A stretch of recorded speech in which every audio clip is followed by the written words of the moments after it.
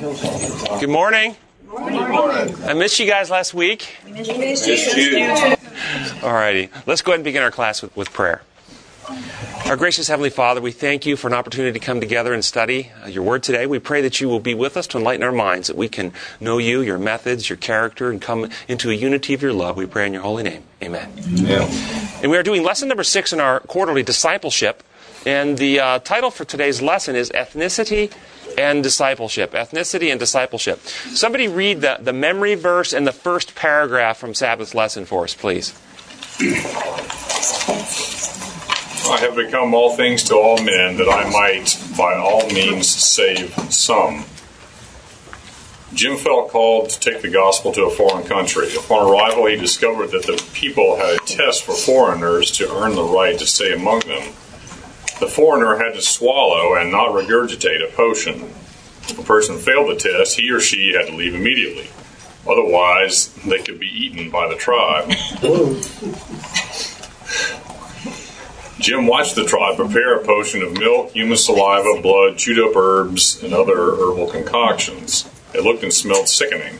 All he could do was pray and drink. To everyone's amazement, and especially his own, Jim drank it and held it down, earning the right to remain. Any volunteers to go to the mission field? No. What do you think about that? Next week. Quite understand the point. The point I think that they put this in there, that sometimes we have to do things in order to get by people's prejudices and biases. Interestingly enough, we sent a Good News Tour set from the 2006 set to a guy in India who has been really, really loving the message, and he was wanting to use it to spread around to the people he knows in India. However, he wrote back and said that there were some problems. A couple of problems. One, the music we chose as an introduction really is just playing while the selections come up. It's not even part of the program. Just kind of the background music is by a non-Christian musician, and the people in India would see that as mixing godliness with worldliness, and they wouldn't even listen to anything on the tape because there's a non-Christian musician putting the music on as the credits are rolling by. They said that if you remember the original 2006, Marco's hair, he had some gel on his hair and it was kind of spiky looking, and they said that would be too worldly and that people would not listen to the tapes because of the way his hairstyle was, and that they would think that we were mixing worldliness with godliness, and they wouldn't even consider the message. And so just interestingly enough, and there was a couple other things like that really had nothing to do with the message, but it had to do with people's prejudices, people's biases, such that they wouldn't even open their minds to hear the message. And Paul is saying here in our text today, being all things to all people, suggesting that if you are aware that people have such closed minds, biases, prejudices, that we ought to be willing to try to meet them where they are in order to open the door for truth to come in. Does that make sense? Sure. Yeah. What do y'all think? Have you had experiences where you've had to do something like that? You might have to change your hairstyle if you have hair. Yeah. Yes. Change hairstyle if you have hair. Yes. Other thoughts? Yeah. What do you think about the idea of visiting in someone's home and they serve you a meal and what they put on the table isn't on your diet? You eat it. Eat what's served before you? I mean, I can tell you, human saliva and blood would not be on my diet. That's what was described in this first paragraph. It's pretty. Pray before you eat it. Pardon? Pray before you eat it. Pray. Yes, you got to wonder what you'd be praying for, wouldn't you? Exactly. Transubstantiation at that moment? Yes. Well, it may be the last day. Doesn't Paul offer some good insight into how we should handle this? He says that the person whose faith is strong can eat what's put before him because he's staying and be thankful because God has provided everything for him, and the person whose faith is weak only eats vegetables, and he too is thankful. Yeah, But if he also goes on to say that if him eating meat causes a brother to stumble in his faith, then he would rather never eat meat again. Yeah, I think there are three different points that are open for discussion here. One, the point Paul's making there, in the culture at Paul's day, when you went to the market, into the bazaar to buy your foods, the meats, before they were put out for sale, the animal itself, just like in ancient Israel, they would sacrifice animals to Yahweh and so forth through the rituals of the temple. The pagans would sacrifice the animals to their gods, and the meats put out had been offered to the god. And so some of the people with weak faith were afraid to eat the meat for fear that meat had somehow the influence of this pagan god that could somehow curse them or make bad things come upon them. And Paul is saying, look, if your faith is great, you understand that piece of wood or that piece of stone that somebody carved out of their own hands and worship has no power over you. It can't do anything. So if your faith is great, then you can eat whatever you purchase in the market, because there is nothing that pagan deity can do to harm you through the food. Okay? It wasn't really about the diet. It was about this worship, which is just the opposite of what was happening in Daniel's day. So in Paul's day, if your faith is great, you eat the meat. Okay. In Daniel's day, Daniel was told to eat the meats that were offered to him by the eunuch there, the head eunuch, and he and his three worthies said, no, we can't eat this stuff for a couple of reasons, but one of the greatest reasons was their intelligence, their advancement over everyone else. They did not want them attributed to the gods of the pagans, the Babylonians. They wanted a distinction to be drawn. And if they had eaten the king's table, all those foods had been offered to the king's gods first. And if Daniel and the three worthies rise above everyone else, then they in their mind will attribute this to the foods from the king's gods, and the king's gods are blessing Daniel and so forth. They made a distinction. Our foods have not been offered to your gods, and therefore our blessings and our advancement, our intelligence is coming from Yahweh, not from the king's god. So in Daniel's day, if you have faith, you don't eat the meats. In Paul's day, if you have faith, you do eat the meats. You see, the circumstances determine really what was going on. It still had to do with, are you going to somehow have influence in your mind from these pagan deities or not? The second thing. There was also a better understanding of who God was as time went along, because Paul had the revelation of Christ revealed to him. I'm not saying that Daniel didn't understand God, because Daniel was considered God's friend. But I think it had to do with the mindset of the people. You see, who was involved here? Yeah, the people you're witnessing to in the New Testament church, those people were fearful that if they eat, that they would actually somehow be influenced by the pagan deities. Daniel wasn't worried about that. He was worried that by eating, the pagans that he was among would attribute his benefit from the pagan god. So it had to do with the people that you're dealing with. Yes? Now, what if you're invited to somebody's house and they serve pork chops? Yes, and I hadn't... And you eat the pork chops. Yes. Okay, because that's what they served you. Later on, you're trying to present the health message to these people down the road. And they said, well, but when you're at my house, earlier you ate pork chops. Well, that's because I didn't want to offend you in any way. You don't think these people would think, then you would rather offend God or give up what you believe in order not to offend me? So you made a leap there. You made a leap of eating pork chops as an offense to God. Well, offense to yourself then, whatever. Going against your convictions. Yeah, and again, that's where we were going to go several levels. One was the level we were just talking about. The next is the level to the health of the body. To the health of the body. Why is it we don't eat certain foods? If we don't eat certain foods, is it that God will be mad at us? No. That God will punish us? No. That God will keep us out of heaven? No. Then why is it that we don't eat certain foods? It's not good for us. Not good for us. Yeah. Where in the Bible does it say that you shouldn't eat poison ivy? I mean, we're free to have a poison ivy salad if we want, aren't we? Yeah, we sure are. Why don't we? God's not going to punish us if we do. Same thing's true with the pork chops. You eat the pork chops, having one pork chop in your life, is it going to make any significant difference on your health over the course of your life? One pork chop. Assuming it's cooked well and it doesn't have active infection in it. Okay? One pork chop going to make any difference in the health of your life? No, it will not. It will not. However, how about one healthy meal in your life? You eat pork chops every day, and you eat Big Macs, and you eat fries, and you eat Little Debbie's every day, and then one day you actually have a meal with fruits, nuts, grains, and vegetables once in your life. Will that healthy meal do any real benefit to you? No. You see, it's not the occasional thing. And so then we talk about, well, we got to maintain the spirit temple. Let's do what's good for the spirit temple, right? How about if somebody you love is in renal failure and you have the opportunity to donate a kidney? Will taking a kidney out of your body be good for your spirit temple? Then should you do it?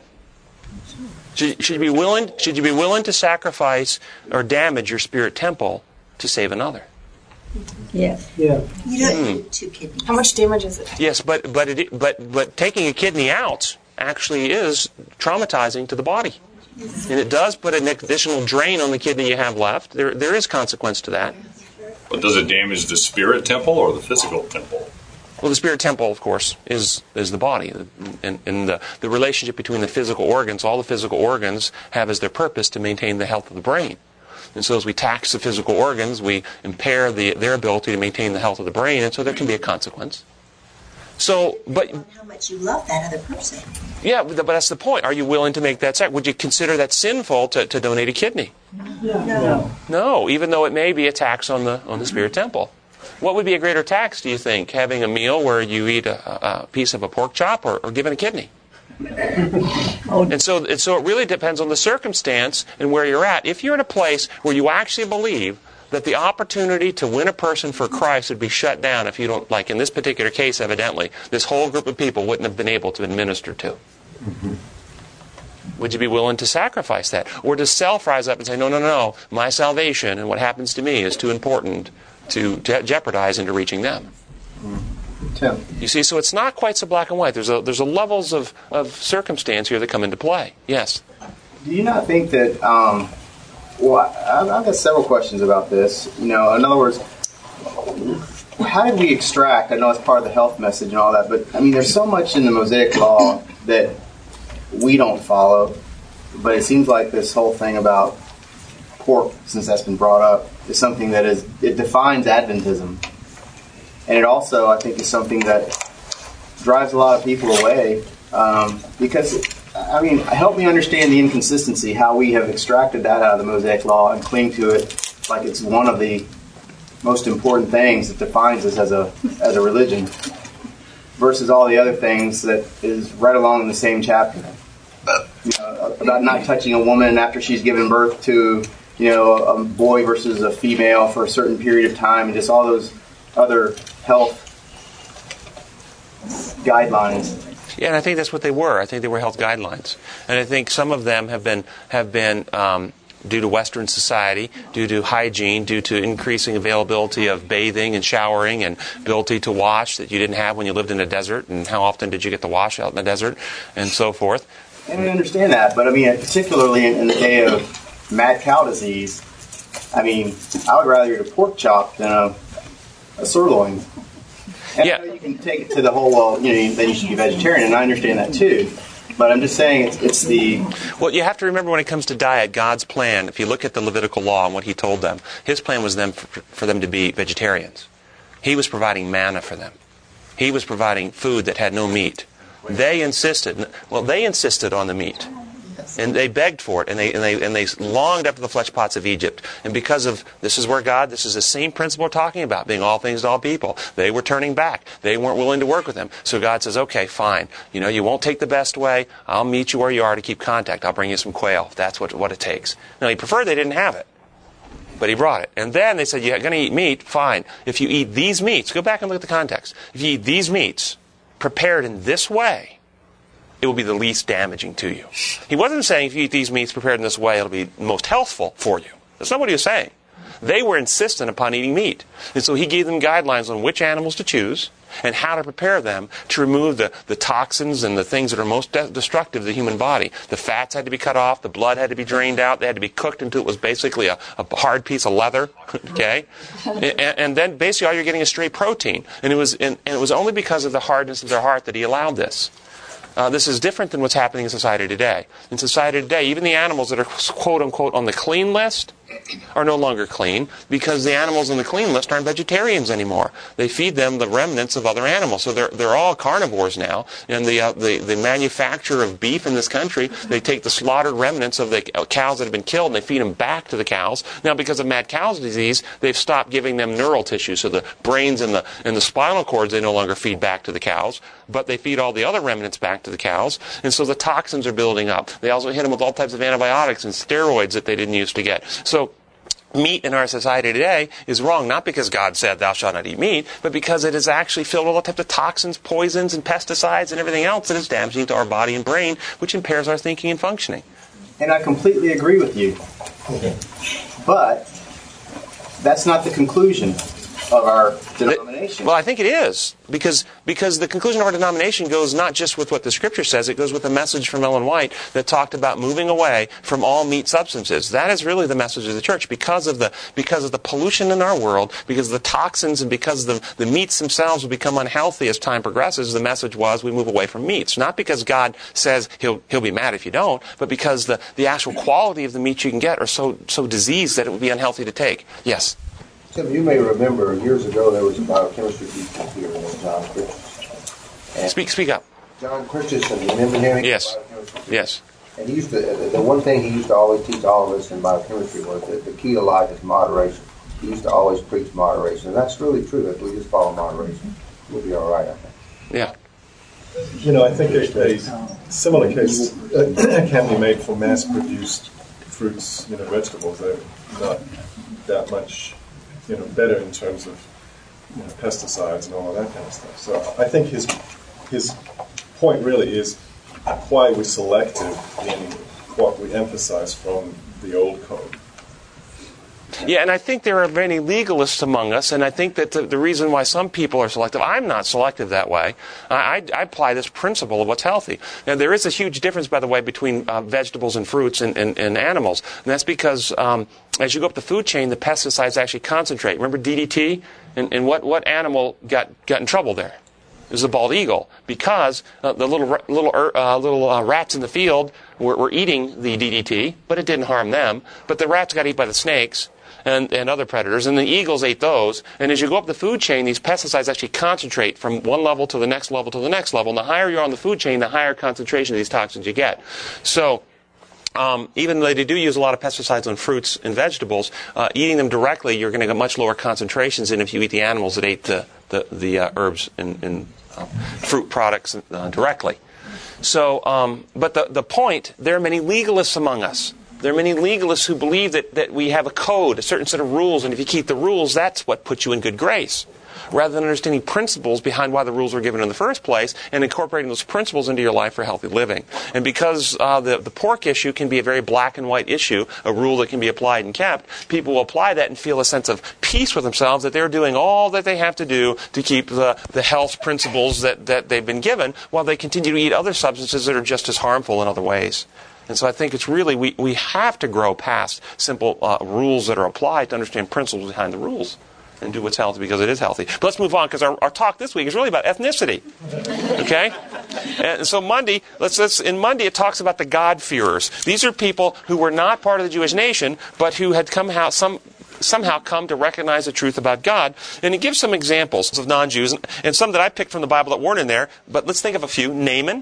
Naaman was somebody who was a non-Jew. Nebuchadnezzar, while he had his difficulties, eventually came around and really recognized the God of Daniel as the true God. The centurion was talked about here in our lesson, and the Canaanite woman. All of these non-Jews came to a place where they were recognized as servants of God, or joined servants of God, even though they were not part of the Jewish nation. And recognize this: they did not participate in any of those Jewish rituals.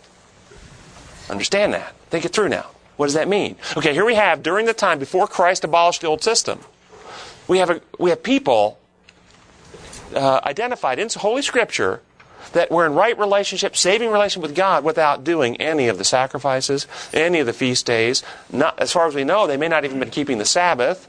They weren't doing any of these things. How could that be? As long as written in their heart. What does it mean? What lesson do we learn from that observation? How do we, does it give us insight to understand the purpose of the entire Old Testament system? Was there any merit in that old system? Was there any saving benefit in sacrificing an animal at the temple? Yes. Were they just they didn't know about the laws, and therefore they didn't practice them, or did they know them and they just chose not to? Like how? Because I would think that it would be wrong if we knew what was right and then we chose not to do wrong, but we still had a. See, so that question throws the idea out there. Maybe it's the right thing to do these Jewish rituals, and that they didn't know it, so God winks at their ignorance. The question, that's what you're suggesting. Well, I'm just curious. I'm not stating my opinion. That's not my opinion. I'm just wondering. Yeah, that's a good question. It's a good question a lot of people have, because a lot of people look at the old system because it was so directed by God. That they assume that that's what everybody should be doing. There was a hand over here somewhere? Here's one over there. There's a comment that the centurion that Christ praised was well aware. I mean, he built a synagogue. Right. Now, he was excluded from the synagogue because he was a non-Jew. So some of the... Maybe he was. He's from the temple, but maybe he didn't go to the synagogue. I'm sorry? Who said he was excluded from the synagogue? He was excluded from the temple, you're saying. Excluded from the temple, but he was probably also excluded from their synagogue. You know. The Jews couldn't even go into the house of a Gentile without contaminating themselves. Right. So, I mean... In their theory, yes. Well, we were just having this discussion this weekend in terms of another concept, but in terms of keeping the Sabbath. A friend of ours just got married early in January, and we were discussing the concept of, was she any more married at that moment in time when the pastor said, "I now pronounce you man and wife," than she was 5 minutes before or 5 minutes afterwards? Yes, in some senses she was. That physical manifestation, that material manifestation of that commitment is an important thing, but that is not the marriage. That is not the concept. The concept is what's going on in their head. God gave us, I think, a lot of material, physical things to manifest certain concepts for us because we are physical, material beings also. But those things in and of themselves don't make the concept. The sanctuary didn't make the concept of God's relation to us. But it was something that God put out there physically, materially to say, understand this. When I keep the Sabbath, any one given thing that I do doesn't keep the Sabbath. Keeping the Sabbath is setting it apart. That happens in my mind. But do I do certain things to facilitate physically what happens in my mind? Yes. I think that applies to all of these things. The sanctuary, God didn't say do this because this is salvific in and of itself. God says do this because this helps keep your mind straight. Oh, I love it. Isn't that great? Did y'all love that? And I think you're going to find that the Bible is going to support that. Look in Isaiah chapter 1, starting verse 10. And actually, we'll start in verse 11. He's speaking to the children of Israel, and he says, the multitude of your sacrifices, what are they to me, says the Lord? I have more than enough burnt offerings of rams and the fat of fattened animals. I have no pleasure in the blood of bulls and lambs and goats. When you come to meet with me, who has asked this of you, this trampling of my courts? Stop bringing meaningless offerings. Your incense is detestable to me. Your new moons, your Sabbaths and convocations. I cannot bear your evil assemblies. Your new moon festivals, your appointed feasts, my soul hates. Man, who asked him to do all those things? He did. Whoa. And you notice down in verse 18 now. Verse 18, as you keep going, it says, come, let us reason together, though your sins are as scarlet be white like snow. If you notice, the key is verse 13. He says, stop bringing meaningless offerings. This is what she was saying. See, these offerings had no benefit whatever, except as they get our minds to think. Except as they open our minds to the truth about God. Except as they help us see past the lies of Satan. Unfortunately, what was happening in their time is they had been so misunderstood that they became a barrier and an obstruction to seeing God. They became a ritual in their own right. People began to think that if they do this, they somehow earn merit with God. They somehow earn benefit with God. That God is somehow pleased when animals get killed. Or when we burn fat on the altar, it makes God feel good. They had twisted it so much it was closing their mind. And he hated it. He wanted them to reason it out and think it through. Do we do that today? Are we in danger of that today? Do we have areas in which we have rituals, symbols, things that we do that shut down the mind? And as you think about that, just to tie it back with the question of these non-Jewish people and what the purpose of the system was, the system, the way I conceptualize it is, this whole system was merely a play. It was a play, going to a stage, going to a theater, and watching an acting troupe enact their play. The Jewish nation was the troupe of actors. And they, if they were part of the nation, had to follow the director's screenplay. He was the director, he gave them their assigned roles, and they had to fulfill the roles if they wanted to be part of the acting troupe. Now, if they didn't want to be part of it, they could quit and leave and go somewhere else. But if they wanted to be part of the troupe, and so new people could come in, Ruth, Rahab, they joined the acting troupe. But when they became part of the troupe, they had to then follow the script that the director had given. But these other people, they weren't part of the troop. They were not obliged to follow the script, because the script was merely an enactment to tell us what the reality was, the reality which is to be occurring in the mind. And the reality meaning, well, what does the lamb represent? Christ. And when the sinner would place his hands on the head of the lamb and confess his sin, what happened next?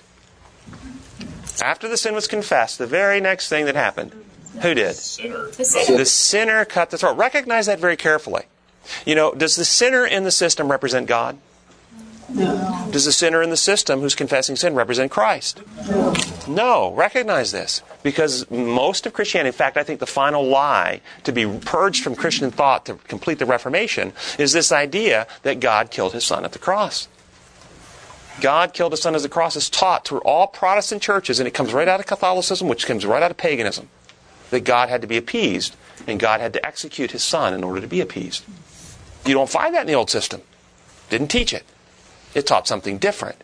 It taught that when sin is part of our life, it separates us. Remember, cut the circulation, the circle of life, the circle of love we've talked about in here, the principles that flow from God through us to others, the circle of life, the circle of love. All life is dependent upon this. You break that circle, life ceases. Just like the electric circuit, when you throw the switch and you break the circuit, the lights go out. When you cut ourselves off from the circle of beneficence, the circle of love, death ensues. The animal sacrifice taught that. As soon as sin is attached, the circulation is cut. The circle of life is broken, and the animal dies. And it's at the hand of the sinner itself, not at the hand of God. But the life there represented is not just a human life. It's that special life, that unique being in all universal history. That God-man life is represented by the Lamb. And so his blood represents his life. Interestingly enough, as soon as the blood that he shed voluntarily, when you take my life, I give it freely, is caught by the priests in the vessels, right? The blood was taken and ministered throughout the entire system. Now, in the Old Testament system, if the blood touched something, did it make it defiled or did it make it holy? Holy. You check your scripture. Everything the blood of the sacrificial animal touched became holy. It's interesting that some teach that the sanctuary became defiled. Defiled all year long with all the sacrifices. The sanctuary is being defiled with sin, defiled with sin, defiled with sin, defiled with sin. And on Day of Atonement, the sanctuary has to be cleansed. It's wrong. You won't find it in Scripture. Everything the blood touches becomes holy. Becomes holy. Why? Well, and the reason we get into this trouble is because we've taken the old system and we've tried to use it as the lens to interpret Christ's ministry, rather than using Christ as the lens to understand the old system. We've got it backwards. And Christ said, unless you eat my flesh or drink my blood, you have no part with me. John chapter 6, 53. He said it several times. Now, was he talking red corpuscles there? No, he was not. He was talking, the symbol of the old system, the Lamb which sheds his blood, Christ which gives his, remember the Bible tells us the life is in the blood, right? It's the life of Christ. Unless we internalize the life of Christ, unless we partake the life of Christ, unless we have the character of Christ reproduced within us, unless we open the heart and let the Holy Spirit download from Christ His perfect character into our hearts, unless we become like Christ, we have no part with Him. That's what it means. And so in the Old Testament system, what's He doing? He's taking the blood of Christ, the life of Christ, is being ministered throughout the system, which is cleansing, transforming, bringing us back into unity with God. It's a progression, starting with the brazen altar, that brazen, unrepentant person who is converted. Interestingly enough, when the sacrifices were made by the tribes, all but Levi, all the tribes of Levi, if you were a member of any tribe other than Levi, and you had a sin offering to bring, and you confessed your sin, the priest caught the blood and always administered it at the brazen altar. At the brazen altar. Representing the unconverted peoples of the world. And this is conversion experience. But the priest and the tribe of Levi, they represent, as Peter tells us, the priesthood of believers. These are people who already know Christ. And if a priest had sin and he came as an individual sin offering, he also cut the throat of the lamb. The ministering priest would catch the blood and would minister it at the golden altar. At the golden altar. representing the heart of the person who's converted but not yet fully restored, as the blood of Christ, the character of Christ, is continually being taken in and transformed. Additionally, the incense, which represents the prayers, are only burned on the golden altar, because only the hearts of the converted pray truly to God, to the true God. The showbread, Christ said, I am the bread of life. Anyone who partakes of me. The showbread represents Christ. Interestingly enough, the showbread was eaten only by the priests, which are, of course, the believers, only on Sabbath. Every Sabbath, the priests would get together, take the showbread and eat it, and put out new showbread. What do you think that symbolizes? Every Sabbath, we join together in worship as believers in Christ, partaking of the bread of life, nurturing ourselves as Christians, growing stronger. This is what the system is teaching. It's teaching our spiritual growth. We could go into so much more, but the whole system is designed to teach God's plan to heal, restore, regenerate us, and ultimately bring us back into one unity with Him. Day of At-One-ment. Yes? Many people at the Jerusalem Center, whatever it's called, in Orlando or whatever, they show the sacrifices being burned, etc. But really, if you go back to Elkanah and when Samuel was born and everything else, these sacrifices were eaten by the people as their meal, as their celebratory meal, as part of the sacrificial system. Well, it depends on which sacrifice. The sacrifice of the Passover lamb. The Passover lamb, they were to eat some of the Passover lamb and not leave any till morning on the Passover. And they were to eat. The burnt offerings and the sin offerings were to be eaten by the priest, not by the people. The priests were to eat it, but not the person sacrificing. So it does depend on which sacrifice. And if you think about the meanings there, they have different meanings because we're teaching a lesson. It's just an object lesson. It's just something how to teach us God's plan. We are alienated from God. We don't have His methods, His character within. And this plan is showing us God coming down, becoming one of us, and restoring in us His character, His methods, or in the New Covenant, His law of love is written again in the heart and mind. And that is all just taught out in an enacted way in the Old Testament system. My favorite is, if you were a daily priest, which represents the priesthood of believers, wearing your white robes, which represent character of Christ. I mean, this is in Revelation and other places. Zechariah chapter 3, when he says He takes our sin away from us, taking away the filthy garments and putting on the rich white garments, okay? The character of Christ, only the priests wear those, the daily priests representing the priesthood of believers. Now, I want you to imagine you go into the holy place, which represents the church, because in the church we find the lamp, which is the Word of God. Thy Word is a lamp unto my feet. We find the bread of life, which is the Word of God we partake of. We go in the holy place, and we want to see God. We want to come close to Him. We want to see Him as He is. And we look towards the most holy place. And what do we see as we look back towards the most holy place? The veil. The veil. And with angels embroidered on it. So we have something obstructing our view of God. We can't see God.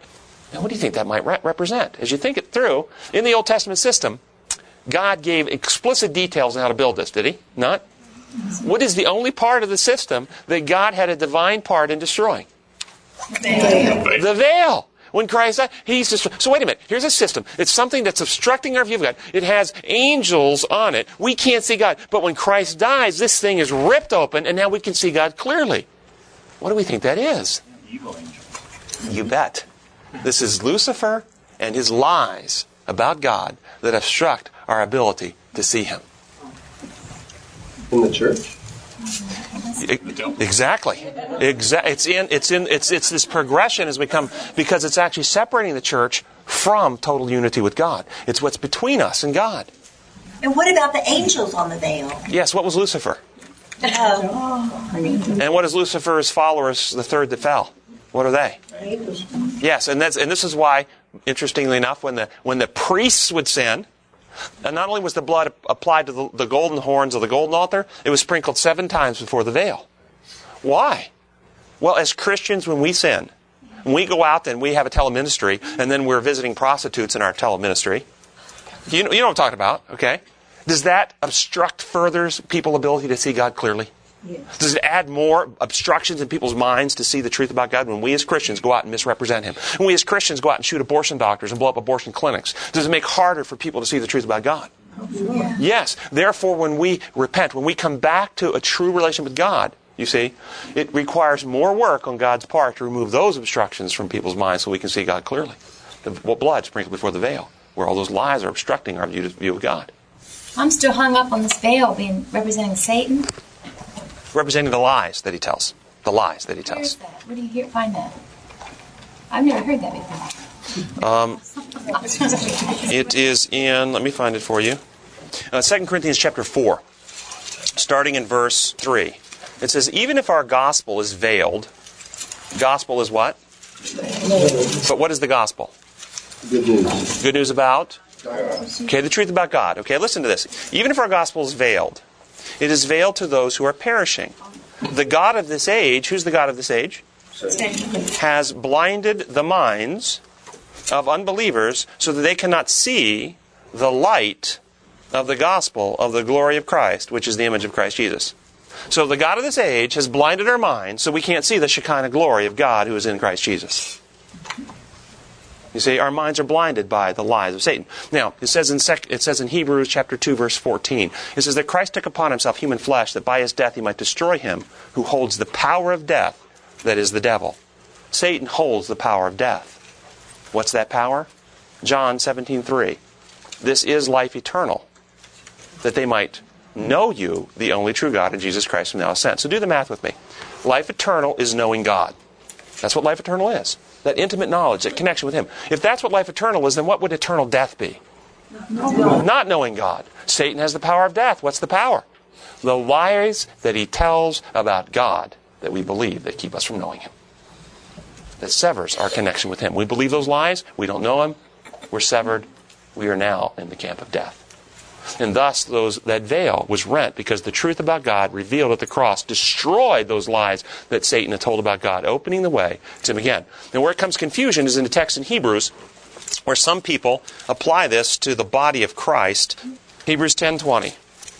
And it says, we'll start in 19. Therefore, brothers, since we have confidence to enter the most holy place by the blood of Jesus, by a new and living way open for us through the curtain, that is, His body.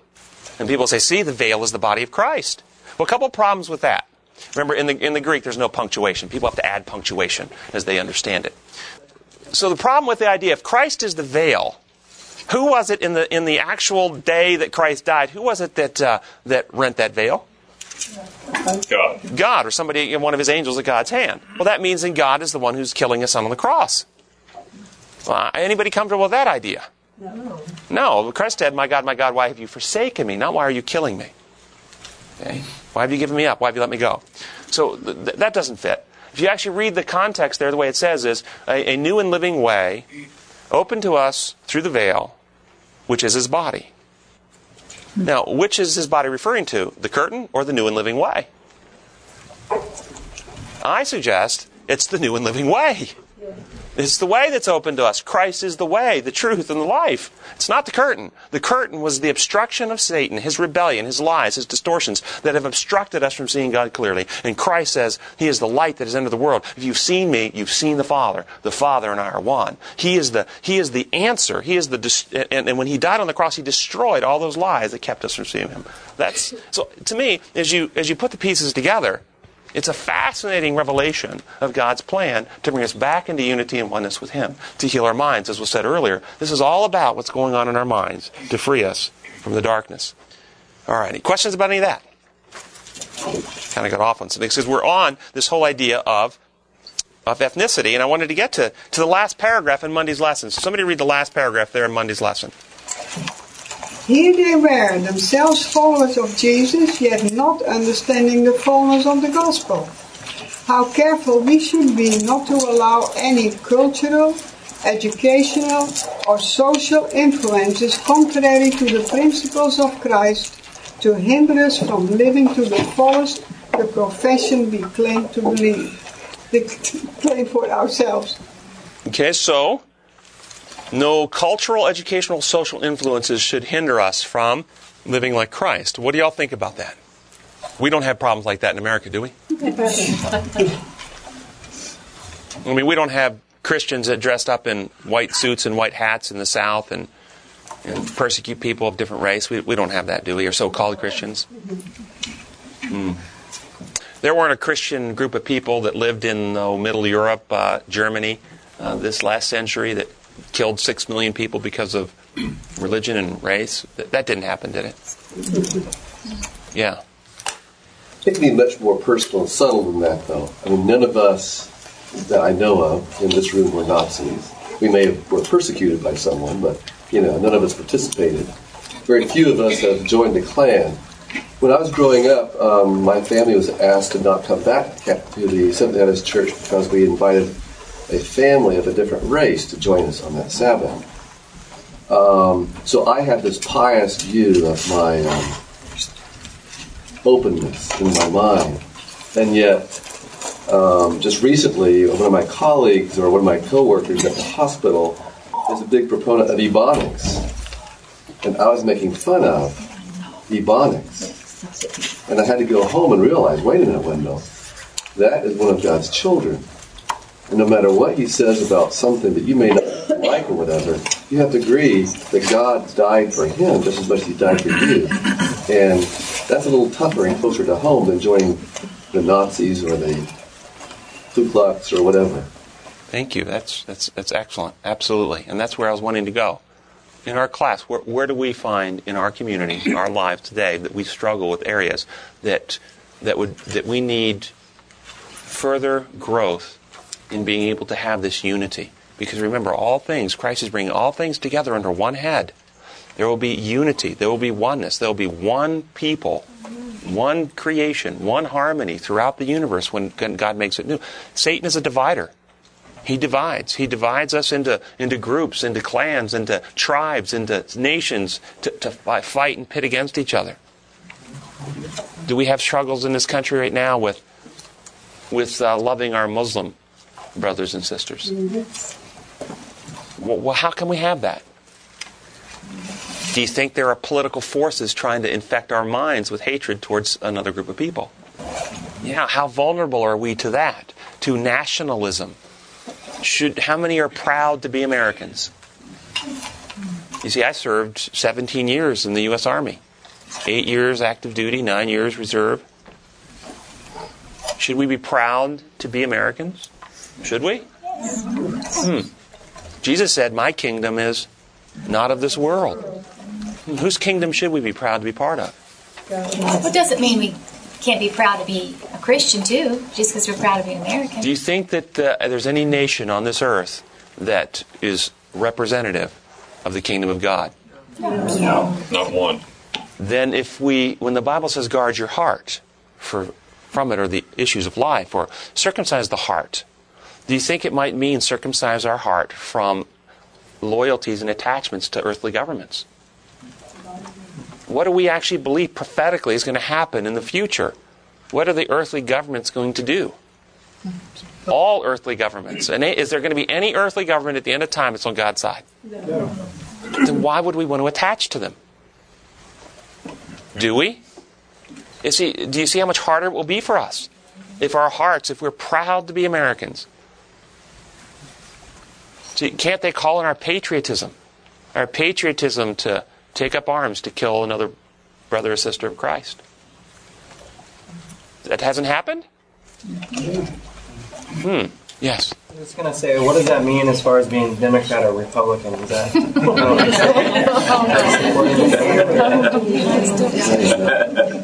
Yeah, I think that's one of the issues, isn't it? Do you think the Democrats and Republicans, either one of them, are interested in unity in this country? No. Do you think they're actually interested in bringing the country together as a whole, or do they not get their power by divisiveness? Their bases thrive on disharmony, disunity, and fear, and stirring up the worst in each other, and the prejudices and the biases. They both gain support by stirring fears and stirring up prejudices and biases, don't they? Yes. Yes, yeah.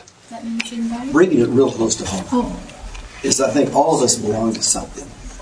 And we have pride in that. And the way we have pride in that is being sure it's better than somebody else. That's the way we express that. So if our group, our race, whatever it is, we become too prideful, then the way we are able to keep that straight in our minds is that we're better than other groups. We're not as good as them. And America clearly is the best country in the world. One nation under God. Yeah. One nation under God. What was the Bill of Rights? Or the Declaration of Independence? These truths to be self-evident that Except black men, right? Because wasn't that written in 17-something, and all those people who wrote it had slaves, didn't they? So how can these truths be self-evident in that situation? Not all of them, every single one. But the point is the country still legally... But there were a lot of people in the 1750s who were opposed to slavery and who worked against slavery. Maybe not a lot of people, but there was... I grant you that there... But the leaders that were involved in writing that, did George Washington have slaves? Yes. Sure. Okay? And so Jefferson... Yeah, I mean, the leaders, to a great degree, many of them had slaves. Sure. They may have slaves today. But still, if we were to take a poll, what country in the world would you rather live in? But yes, and that's just exactly the point. We begin comparing our country against the countries of the world. In the same place, we have to have we compare our country to the countries of the world when we should be comparing the world to God's kingdom of love. Well, that's true, but that's where our comparison should be. On this earth. It's not going to happen until Jesus comes. So I have to live in this world today. I want to go to heaven, but believe me, I'm glad I live in America. And what did Jesus say? Paul said, our citizenship is in heaven. That we are strangers and aliens on this planet. That we are to identify ourselves. Think about if you were actually an alien citizen living in, say, China or Soviet Union, and you were over there as a missionary from the Adventist Church in China. Would your attitude towards identifying patriotically with the government of China be different if you were over there as a missionary? Would you be, of course, obedient to the laws and be a good citizen and all those things? But would you be invested in identifying yourself as part of this country?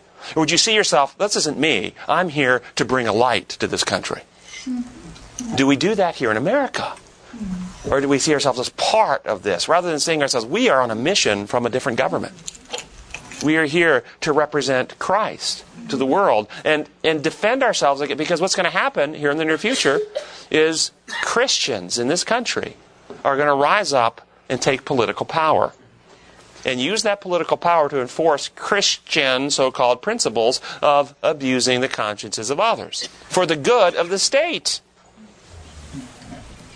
Is that what's going to happen?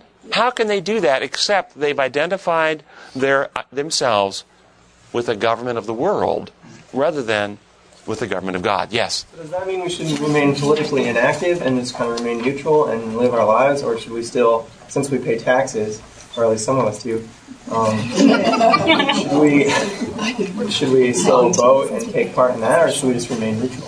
I couldn't possibly speak for anyone else's position in here. I know that Ellen White in her day talked about the importance of using in our democracy, using your vote to move things in healthy directions. For instance, if there was a law up for vote to legislate worship or to maintain liberties of conscience, you would definitely want to move yourself to maintain liberties of conscience instead of taking conscience, the right away from people. Does that mean, though, that, and this is where the great difference comes, as an individual, we use our individual influence as our individual vote to vote on something like that would probably be very appropriate. However, does that mean we should start organizing the church to use the church's mission, the church's energy, to get the right judges in office, the right officials elected? You see, in Christ's day, did Christ or the apostles ever try to appeal to the Senate of Rome, to the judges or the governors of Rome, to change the laws, to get the right people appointed, to get the government to reform? No. Now, was their government a whole lot more moral than our government? No. It was a lot more immoral than our government. Their focus of the church's mission is not to reform governments of the earth. The church's mission is to reach hearts and minds for Jesus Christ. That's our mission. And so when we look at it as an individual, you may have that individual responsibility to cast your individual vote. But what happens is churches, and you have to be asleep not to see this, churches in America are politicized. We have lost our mission and our focus, and we're invested in achieving political agenda, changing the laws, getting the right judges appointed, getting prayers in schools, outlawing certain medical procedures because we don't think it's conscientiously right, and so forth and so on, rather than winning hearts to Christ and letting Christ lead them to become like Him. And I think that's the danger. Back to the whole racial thing. Back to the whole racial thing. How is it that people who believe in Christ could end up killing each other? Do you remember in Rwanda? Do you know that there were Christians, Seventh-day Adventist Christians, killing each other in Rwanda? The Tutus and the Hutsis, yeah. How could that be? Tribalism over unity and oneness with Christ. Tribalism. And see, we worship a tribal God. What's a tribal God? Well, God is clearly on America's side in the war, isn't he? Absolutely. Yes. See, we worship a God who supports our agenda. That's a tribal God.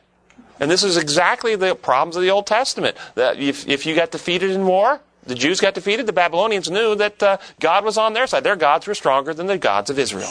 We still think that way, don't we? Rather than recognizing that God is a God of one race, the human race. One race, one group of people, the human race. And where did all this division come? Who's the divider? Satan. Satan. Then what about those languages, by the way? Who divided those up? I got a question over here. Just a comment. No, it was the conference president there in Rwanda who got convicted for genocide in Rwanda, among others. Interesting. All right, Wednesday's lesson. Let's go quickly to Wednesday's lesson. We'll close up on this.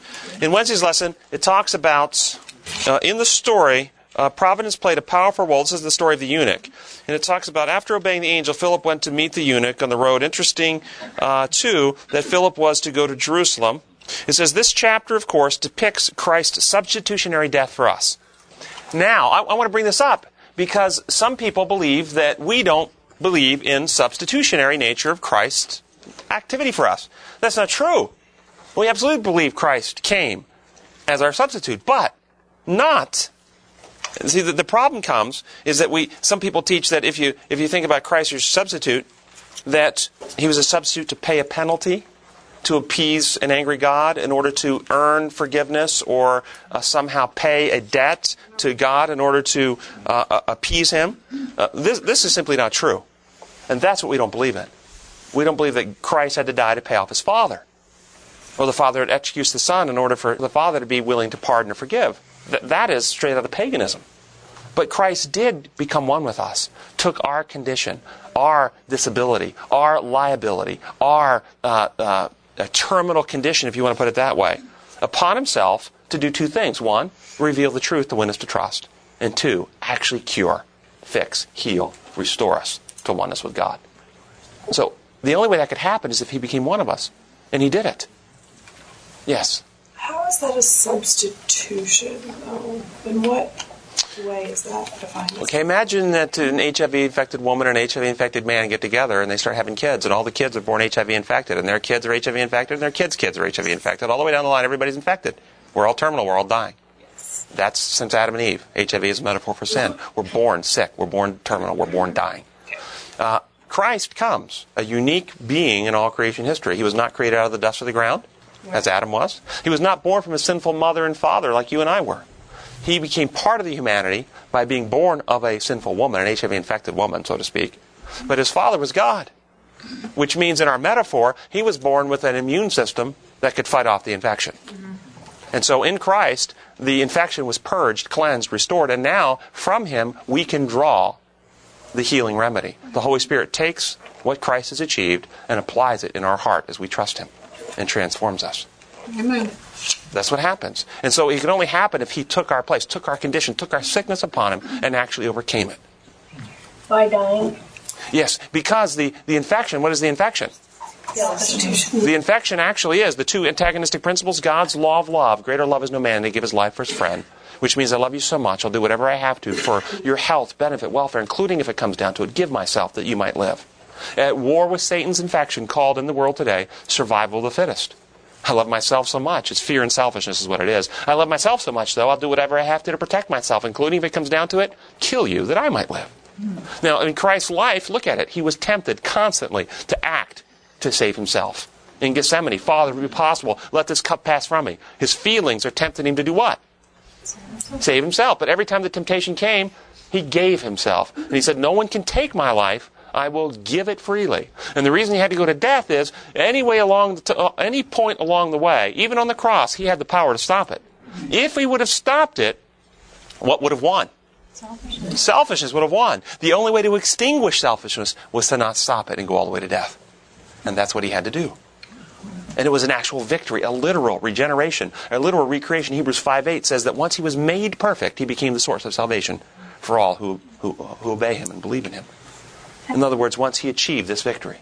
Yes? The confusion, I think, sometimes of substitution in my mind is Jesus' death was substitutionary for the death I was headed to. It was a substitution for what I was doing, not a substitution for what God would do if Jesus didn't do it. Exactly. Jesus substituted for what I would have done to myself had he not interposed. That's exactly right. He took our place in the course that we were headed on. We were on a path headed to death. He jumped in the middle of that path, went down that path for us, and in so doing, opened up a new path that we can take that'll never lead to death. And if he didn't do it, that option would have never been open to us. It's a great way to put it. Your will be done. Pardon? Not my will, but your will be done. Total submission. That's right. A giving, a free giving.